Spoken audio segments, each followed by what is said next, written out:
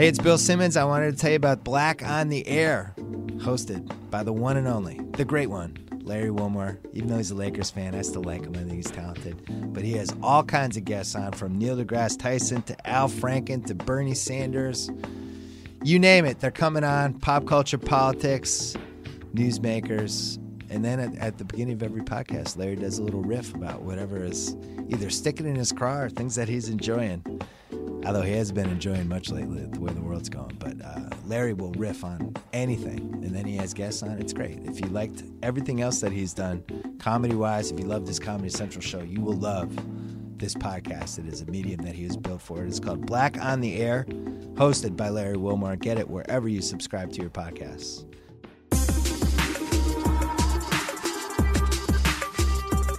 Welcome to Jam Session. I'm Juliette Littman. I'm Amanda Dobbins. I'm excited about our topics this week, Amanda. Why don't you tell the people what they are, Juliette? Okay, great. So we'll do a little Emmys chatter. Particularly the Big Little Lies gals. A lot of drama there, yeah. Yeah, mad drums. As befitting the show they are representing, I think. So true. Then we will talk about some breakups, notably Rachel Bilson and Hayden Christensen. I just refer to him as Hayden Star Wars. It's easier to say. And then we'll get into that will be the DTR. And we'll also talk about one thing we each can't stop thinking about. But first, new movie out called Mother, small m, ! Starring one and only Jennifer Lawrence. Indeed. Amanda, you saw Mother. How was it? I did not enjoy the film Mother. Much like the rest of America. Do you like the movies of Darren Aronofsky? He's real hit and miss. And I would not say that Black Swan was a perfect movie, but I enjoyed it. And I just thought this was kind of pretentious. It was not for me. Should we spoil what it is? We'll give the brief summary. It is... Oh, my God. Spoiler alert. Fast forward 30 seconds if you don't want to hear it. I actually need you to tell me, though. Okay. I want you to know that I'm already mad. I haven't even said the sentence yet. Okay. It's an allegory about basically the creation of Earth and global warming. Jennifer Lawrence, and so it's set in a nice house in the middle of nowhere. Mm-hmm. Jennifer Lawrence and Javier Bardem are married. Jennifer Lawrence is supposed to be Mother Earth, and Javier Bardem is supposed to be God, as according to Genesis. Mm-hmm. And then they act out kind of everything that happens, and the allegory is about how humans are destroying the Earth. Okay. By destroying the house that Jennifer Lawrence so lovingly renovated. Who destroys it? Well, all of humanity gets invited to the house at some point. I see. So is there only two people in the movies? No, there's a whole little Adam and Eve and Cain and Abel section. Oh, that's interesting. Ed Harris and Michelle Pfeiffer. Michelle Pfeiffer is great in the film. Love Michelle Pfeiffer. She's Eve. And then... Oh, I was thrilled to see her at the Emmys with her husband, David E. Kelly. Yes. Also part of the Big Little Lies crew. We'll come back to that. And then a lot of... Javier Bardem is a poet. That's his non-allegorical job. And a lot of his followers show up to worship him. I see. Okay. So this sounds like nonsense is what you're saying. Yeah. It was not my taste. It received an F from CinemaScore. Wow. Which that's really bad. It's very bad. I believe there are 19 films in history that have received that F. That's incredible. People are very angry. My favorite... The New York Times actually has covered this film extensively, and they did at one point just pull together a list of all of the best comments from readers in response to the review of Mother. A.O. Scott, I thought, wrote a very smart review of it, actually. He describes it as a hoot repeatedly, which it is in many ways, but it's a hoot. But that misled some people who thought they were going to see a comedy and then saw this pretty weird allegory horror movie. Also, I think, and kind of the reason we're talking about it is the fact that Jennifer Lawrence is in this film, and there was not a lot of explanation of what the film was about ahead of time. They wanted to keep it a surprise, and so they basically sold it on the strength of, hey, there's a new Jennifer Lawrence movie. So A lot of people went to the movie thinking they were getting Silver Lining Playbook 2, and then they got this weird fake auteur film. And people are angry. Right. So that is a good entry to some of the coverage of this movie this week. Yes. There's like a roundtable in the New York Times with Darren Aronofsky and Jennifer Lawrence. A lot of photos. There's other people in there. I have blocked out. Like, does Javier Bardem speak in the article? I think he might not. He is quoted, but there is a scene in which Jennifer Lawrence and Aronofsky are in a conference room together. Right. And the reason they're together is because they are now dating. Right. And let me tell you this, having seen this film, their response of, I made this weird, creepy movie that does not totally respect the idea of woman. It thinks it does, but it doesn't. And now I'm going to date the guy who wrote it. I'm not sure that that's the choice I would make. Interesting. But that is the choice that Jennifer Lawrence made. So if you're interested in Jennifer Lawrence's romantic decisions, go see this movie just so you can understand what made her want to date Darren Aronofsky. It's astonishing. What do you think it is? Please diagnose it. You know, Jennifer Lawrence is, I believe, 26 years old. Mm-hmm. And she's 47. Sure. She is young. She is an actress. She has respect for art and the cinema, as Darren Aronofsky refers to it. I think he actually just says cinema, no the, which is possibly even more obnoxious. Sure. He just loves cinema. And, you know, I think this, she says in the film, she says in the article that it was a very hard film to shoot. And once you see it, and there are kind of some disturbing scenes, you can imagine that it was a pretty taxing process. And so I guess if the director is the person who's trying to steer you through this, then you have some sort of emotional connection, you feel safe, and then you pursue that. Also, Darren Aronofsky apparently just has a way with attractive women. Yeah. So because for a long time he was with Rachel Weisz and has a son with Rachel Weisz. So I love Rachel Weisz. I do too. I think she's fantastic. For the record. Yeah. I prefer her to Jennifer Lawrence. Yes. The Jennifer Lawrence press tour is always interesting. It's very similar to the Taylor Swift situation, but I think more nuanced. But they're two,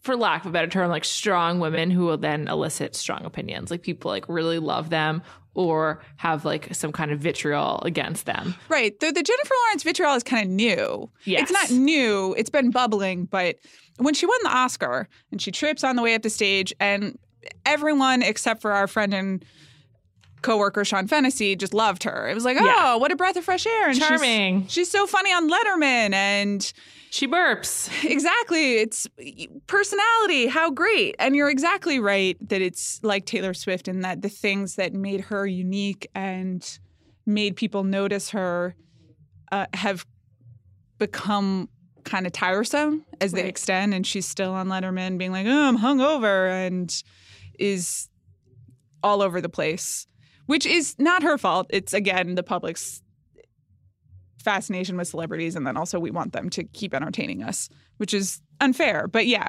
people have started to be warier of her.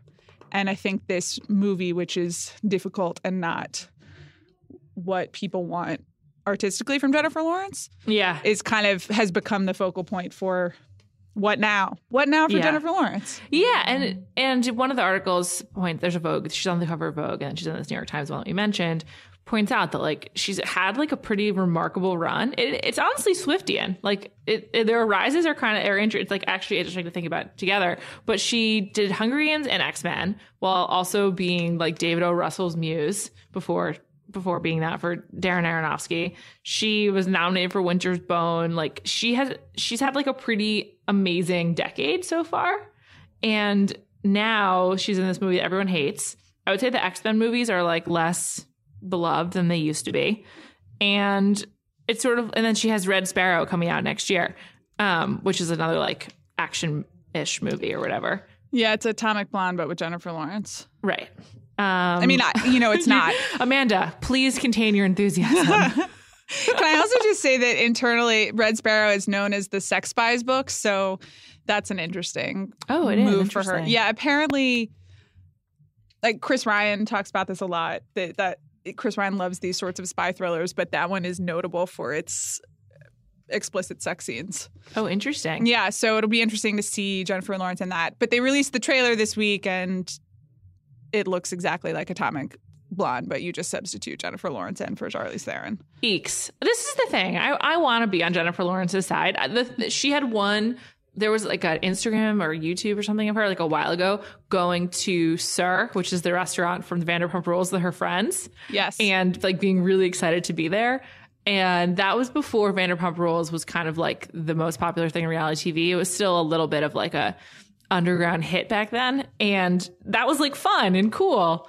And I that made me like want to be on her side. But it's just sort of like unfortunate that she can't seem like anything but a caricature anymore.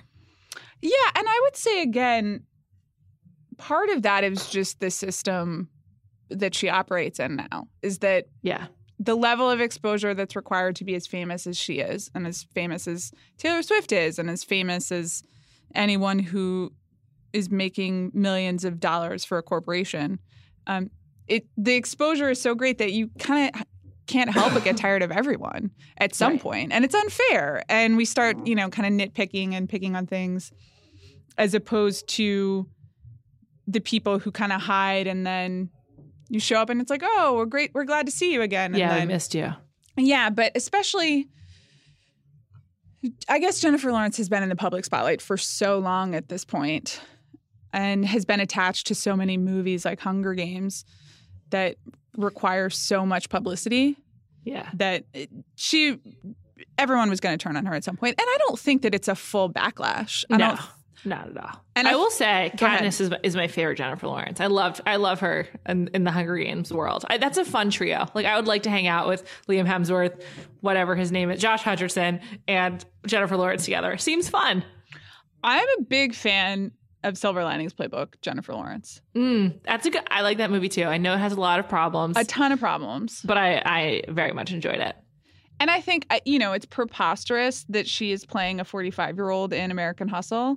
Sure. But she's pretty fun in it. And I like that movie. I didn't love it. I don't think I loved it either. Anyway, I like Jennifer Lawrence. I don't think Jennifer Lawrence's career is over. And I don't even think people hate Jennifer Lawrence. But this is kind of this is an interesting moment because I think every single person at this point no one can be perfect anymore. There has to be kind of a dip and a backlash for everyone. And we've kind of reached Jennifer Lawrence's dip, as it were. Setback. How about setback? Sure. I like that. I actually found her more charming in Vogue than I did in the New York Times, which might speak to Darren Aronofsky. He was like a distracting bad influence of the New York Times. But I kind of liked some of her quote. She tells a story in Vogue about how she is in a temporary house because her main house got like flooded because she had like crystals in it and she didn't want to be like a crystals person. And I really appreciated that. The one thing about Jennifer Lawrence, you could tell she watched a ton of reality TV, and I love it. Yeah, there's this story that she's told a lot on the Mother press tour about how, because the movie was so intense, they set up a little escape tent for her, a place where she could go and kind of relax between takes and try to wash away some of the more disturbing aspects of the movie. And they say that the two things in it were gumballs and the Kardashian television show on loop. Amazing. So she could just go and watch the Kardashians and relax, which, say what you will about the Kardashians, are great for that purpose. Totally. It really is. And I feel like the crystals thing is a subtle nod to Spencer Pratt, who was really into crystals on the hills.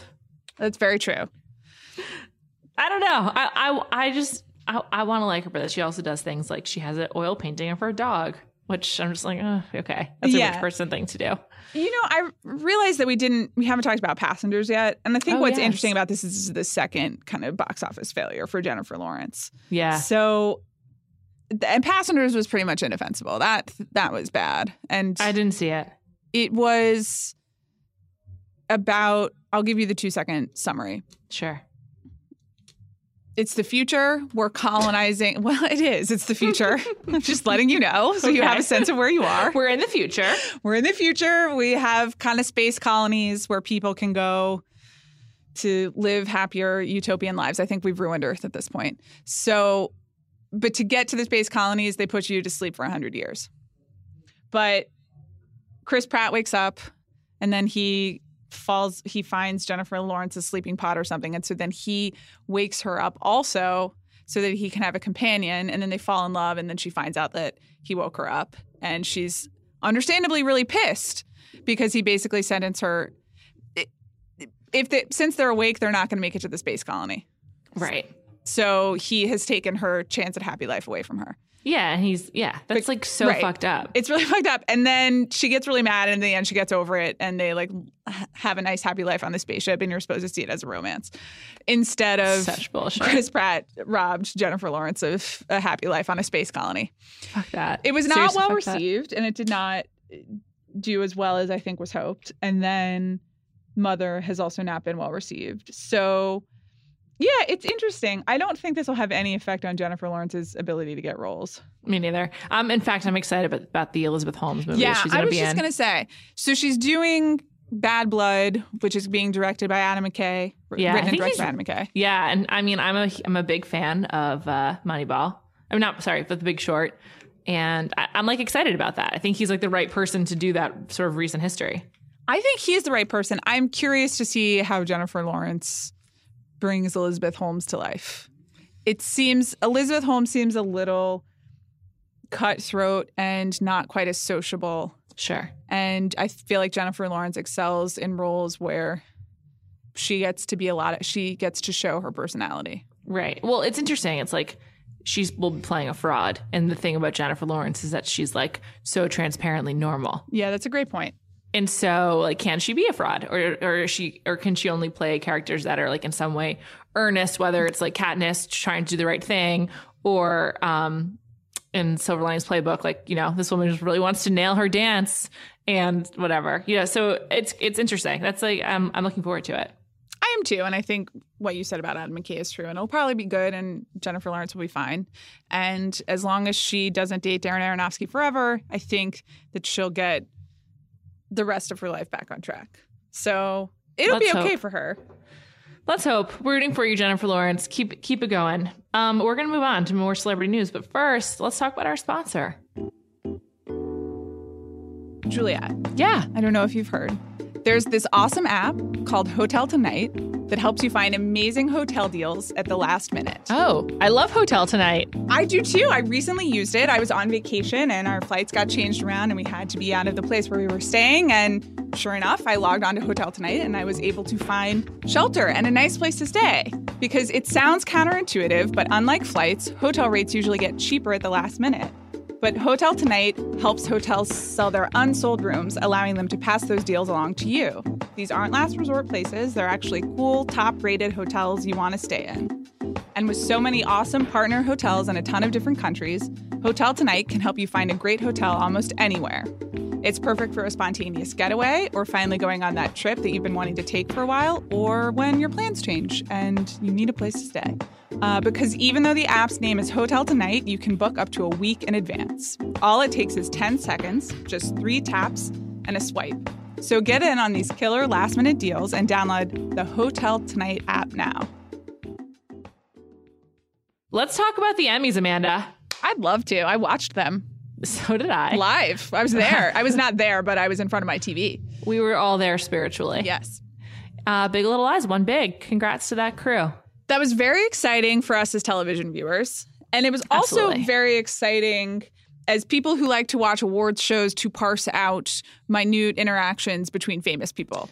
Okay, so let's break down the various storylines that came out of all of the Big Little Lies wins, which meant that we got a lot of screen time of the very famous people associated with the show. Sounds great. Should we go in order? Yes. Okay, so first, Laura Dern wins for Best Supporting Actor in a limited series. Yeah, congrats to her. Congrats to her. She was very good. And as she is going up, all of the Big Little Lies cast members were seated in the same area, kind of on the aisle and a couple rows next to each other. And Laura Dern greets and kind of hugs everyone except for Reese Witherspoon. And Reese Witherspoon kind of reaches to give her a kiss, and Laura Dern kind of blows by her and kisses, I think, Nicole Kidman or whoever else, and then runs up there to give her speech. Yes. So people were very concerned, or not concerned, I think people were actually quite delighted that this seemed like Laura Dern was completely dissing Reese Witherspoon. So I watched the clip several times. Great. And one thing you can see is that when Laura Dern wins, her position is that she's leaning forward and Reese was immediately in front of her and her hands are touching the back of Reese's chair. So I was wondering if it's possible there was like contact in like a loving way between them before we saw, or alternately she just like was using Reese's chair to help her stand like as like a support or whatever. But I think it is possible there was like some kind of like connection between them, whether it was like words or like holding hands or something like that we didn't see. I agree with you. I think that this was not a snub. No. I think that this was Laura Dern, woodland creature, being very excited and borne up on the goodwill of everyone and just was kind of flustered and missed the last thing from Reese. They are, if they're not good friends, then they are really excellent at faking it for the purposes of promotion. Totally. And Laura Dern appears on Reese Witherspoon more than any of the other people from Big Little Lies. yeah. So I think that it was just, she was swept up in the moment. Yeah. Okay, next. Nicole Kidman kisses Alexander Skarsgård on the mouth. Yes, right next to her while her husband's right there, Keith Urban. Yes. Hey, she's Australian. Maybe that's how they do it down there. So I just thought Nicole Kidman had a spectacular night. What a performance. Killer dress. Killer dress. She looked amazing. She got up there and just gave a damn Oscar speech. Like, it was 3 minutes. She was just talking about what art can do.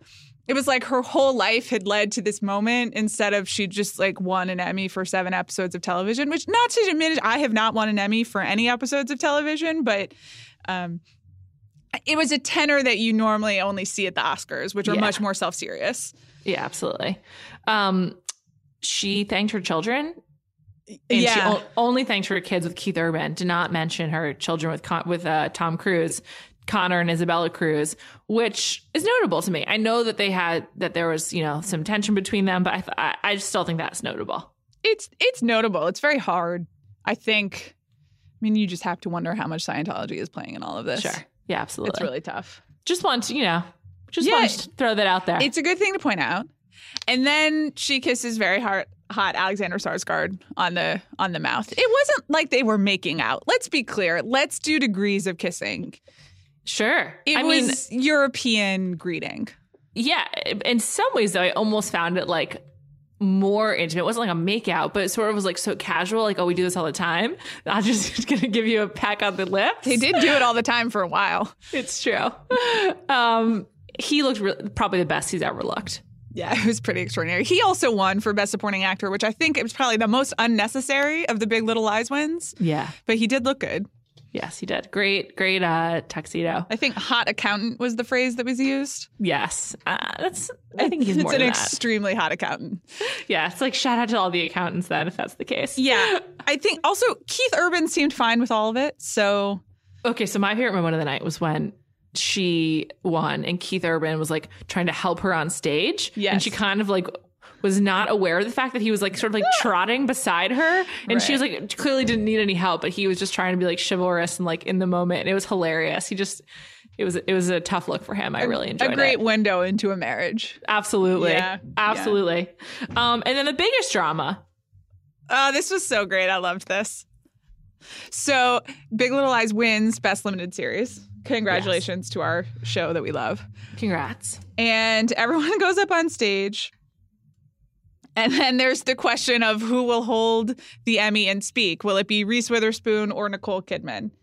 And pretty quickly, Reese Witherspoon in Tracy Flick mode just full on takes the microphone. And she makes a little joke about how the microphone decided who would speak because it's much lower. The microphone chose me. Yes, because she's much shorter than Nicole Kidman. And so she's speaking. And meanwhile, she's holding the Emmy. And Nicole Kidman is also holding the Emmy, or trying to anyway. And you can look for this on the internet. We'll also tweet it out. Video of close-up of them on the hands, just trying to grab control of the Emmy, which is pretty fantastic. And Reese Witherspoon wins. Totally. As we knew she was going to. It's funny. I think Nicole Kidman is like a late add to the brain trust behind this show. Like in much of the run up, it wasn't like from the great minds of Jean-Marc Vallée, David E. Kelley, and Reese Witherspoon and Nicole Kidman. Right. Like I think she's been inserted into the narrative a little late. Yeah, she was. And she did an article by herself in the Times before it started that gave an account of kind of how she and Reese emailed and recruited everyone to do it. But she did one solo, and then Reese and Laura Dern did one together. Right. So I think your point is well taken. I like it. I like it all. I will say, so predictable that people try to make all these into feuds. That's very true. Like, just that's like almost the point of Big Little Lies. Like, that's like the most predictable thing that could happen. It's true. That's also kind of why I'm not mad at it. Yeah. The part about the not knowing who is going to hold the Emmy is pretty fun. I think they posed together for a million pictures afterwards, and if they dislike each other, then again, they're both Oscar-winning actresses, so they can hide it. But it was delightful. I enjoyed it as well. Congrats to them. I would like to move on to DTRing so that we can talk about something I did not enjoy from the Emmys. Oh, dear. Okay. Okay. Ben Affleck was there. He was seated in the crowd, not an aisle seat, not nominated. He was there accompanying his new girlfriend, I suppose. Yeah. Lindsay Shookus, who is a producer on Saturday Night Live, which won many awards. And I don't know anything about her. She's probably fine. Who knows? But I'm just having a really hard time coping with Ben Affleck's new relationship. I can only imagine how his kids feel. Here's what I want to say. The first thing is that we were only aware that Ben Affleck was there because our coworker, Andrew Gridadero, spotted him kind of in the corner of the shot when Saturday Night Live won its Emmy. And you and I both independently went back to rewind and pause and spot Ben Affleck. So he was there. We have two eyewitnesses, you and me. But it was not, I didn't see him on the carpet. He was not featured in the show. And, you know, in some ways that's nice. He was there as a date. It was his girlfriend's nice night, and he shouldn't upstage her. And it was pretty funny how hidden he was. Also, the worst seats in an awards show that Ben Affleck has ever had. Ever. Just ever. Ever. It was like half the way back in the auditorium. Yeah. Anyway, this is emotional. Middle of the row. Yeah, it's true. Trying to hide, basically. Yeah. So this is emotionally hard for you. Yes, it just really is. Can you tell us why? I just was so attached to the Garner Affleck marriage. I think it's because I just find their kids so cute, and I don't know. I just really wanted them to work out. It's like an irrational attachment, but I'm just having a hard time. I guess what I would want to know is, why was it the Emmys that made you realize that marriage was over? Because quite frankly, we've talked about it on this podcast for about like 2 years. Literally. Great. I can't believe A Year of Wine was like over 18 months ago, first of all. I take umbrage. Yeah. The nanny, Christine Uzunian, is so long ago. I forgot about the nanny. How could you forget? I don't know. I just think it's like such a formal date, basically. You know, I guess we have talked about before and how we DTR a relationship and what makes it official. And we have talked about making public appearances together, walking a red carpet, doing the thing as a couple. It's a new level. Yeah, it is. Exactly. Thanks. You got it. Yeah. So I guess I understand why. I would say in this particular one that you had some warnings, Juliette, just a little. I know. They've also just been caught by not caught even, but they have been photographed by the paparazzi intensively for the last few weeks. Yeah, you're right. That's true. Both in New York and LA, I would say. Yeah, and I guess that's the other thing. Like, they're not trying to hide it anymore. It's just sort of like, yeah, this is a relationship world. Deal with it. And I'm like, okay, well, I didn't want to deal with it, but you're forcing me to. Okay, we'll get through it. Thank you. Thanks for listening. It's really hard. There was a couple other breakups this week, including Rachel Bilson and Hayden Christensen. This one goes out to our producer Tate Frazier. Yeah, the world's number one Hayden Christensen fan. I think he had two. It was probably Tate and Rachel Bilson. Now he's down to one. Yeah, at least he has Tate. That's true. At least he has Tate. Do you want to fill in what happened with them? She was like, "You're not in Star Wars anymore, bro." No, I don't know what happened with them. Do you know? No, not at all. But that was kind of the thing about them. They were a couple. They were always pretty secretive. And I feel like when they got married, I thought they'd been broken up for 4 years. Yeah. And now they are broken up again. They were together a long time, though. 9 years, I think? Yeah, it's long. Okay. It's long, and especially for the two of them, or like kind of like come up in Hollywood. Like, is Hayden really coming up in Hollywood anymore? No, I'm saying they came up though. Oh, okay. Yeah. No, he's over. He's definitely over. Is he even in any movies anymore? Not that No. I'm aware of. Tate? Yeah. Oh, he's got movies coming out.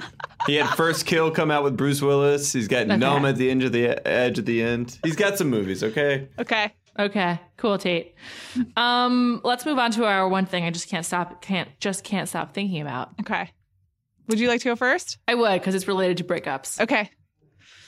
It's Fergie. I'm really, really into Fergie's new song with Nicki Minaj called You Already Know. Okay. And it came out this week that she had separated from Josh Duhamel, her husband. Yes. And I'm just back in the Fergie zone. I don't know if anyone else is, but the video for You Already Know came out and she looks amazing. And I've been playing that song and then on Spotify, and then it automatically goes into Fergalicious afterwards. And I'm like, I am ready to admit in the year 2017 that I really enjoy the music of Fergie. I'm not sorry about it. And I hope that she has more hits coming.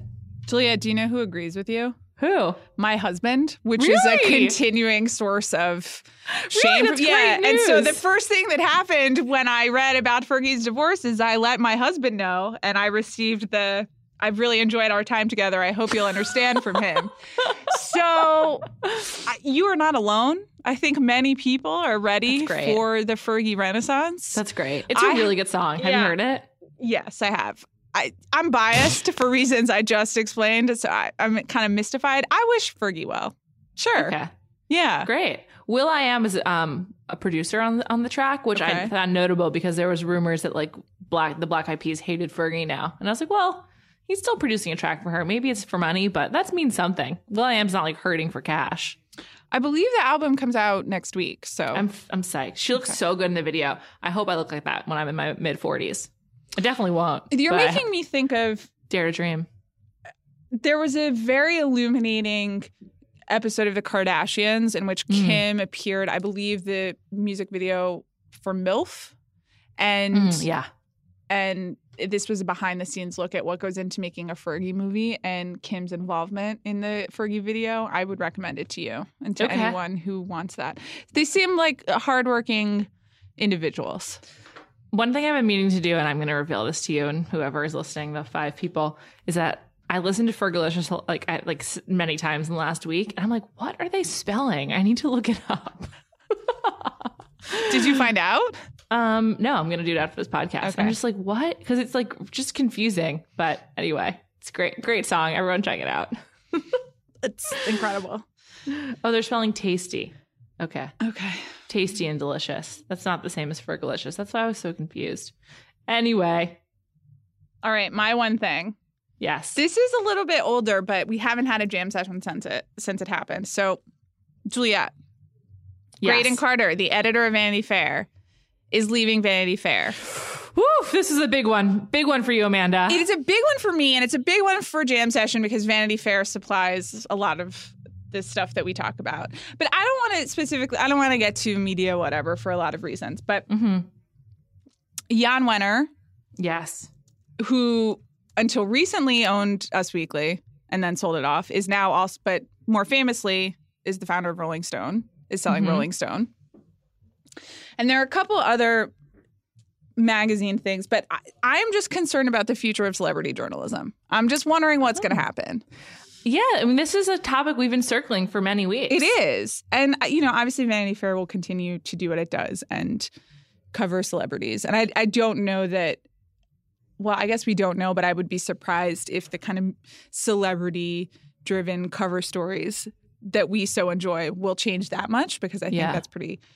that's kind of their brand and their lane.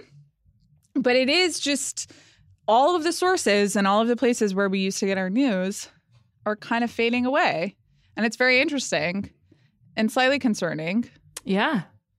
And, where do we go for news now? Great question.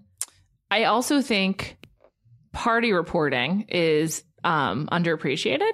Yes. And I've always thought, like, whatever people have opinions about Vanity Fair, like they do great. They do a kind of party report that I really like, that I wonder if that will continue to exist. Like a very small morsel. Like I'll never forget reading in Vanity Fair about how Meryl Streep and Christine Baranski used to shut down all the bars together in London when they were filming Mamma Mia. And that was like an anecdote pulled from like a red carpet appearance. Amazing. And, you know, I don't think Vanity Fair is not going away. I don't think Rolling Stone is going away. Us Weekly has not gone away, though. The Us Weekly has changed. We haven't talked a lot about it because I honestly don't buy it anymore. Yeah. For a lot of reasons. But the covers are a little more questionable. Like Us Weekly is starting to kind of move away from reliable territory. Yeah. And it's small shifts. And that makes me sad. Yeah. Totally. And I just think that these kind of represent the end of an era. And we have to start kind of talking a little bit more about the news sources, which I think are honestly like Instagram stories and kind of the direct from celebrities themselves. You watched the Busy Phillips Instagram stories from time to time, right? Yeah. Did you happen to see the one yesterday about where she was just kind of tracking the process of the paparazzi following her? No. It was interesting. And she did it exactly the right way. She was kind of like, this is not a big deal. This is not, my life is not being ruined. And, you know, I benefit from fame and all this stuff. She was the right amount of self-aware.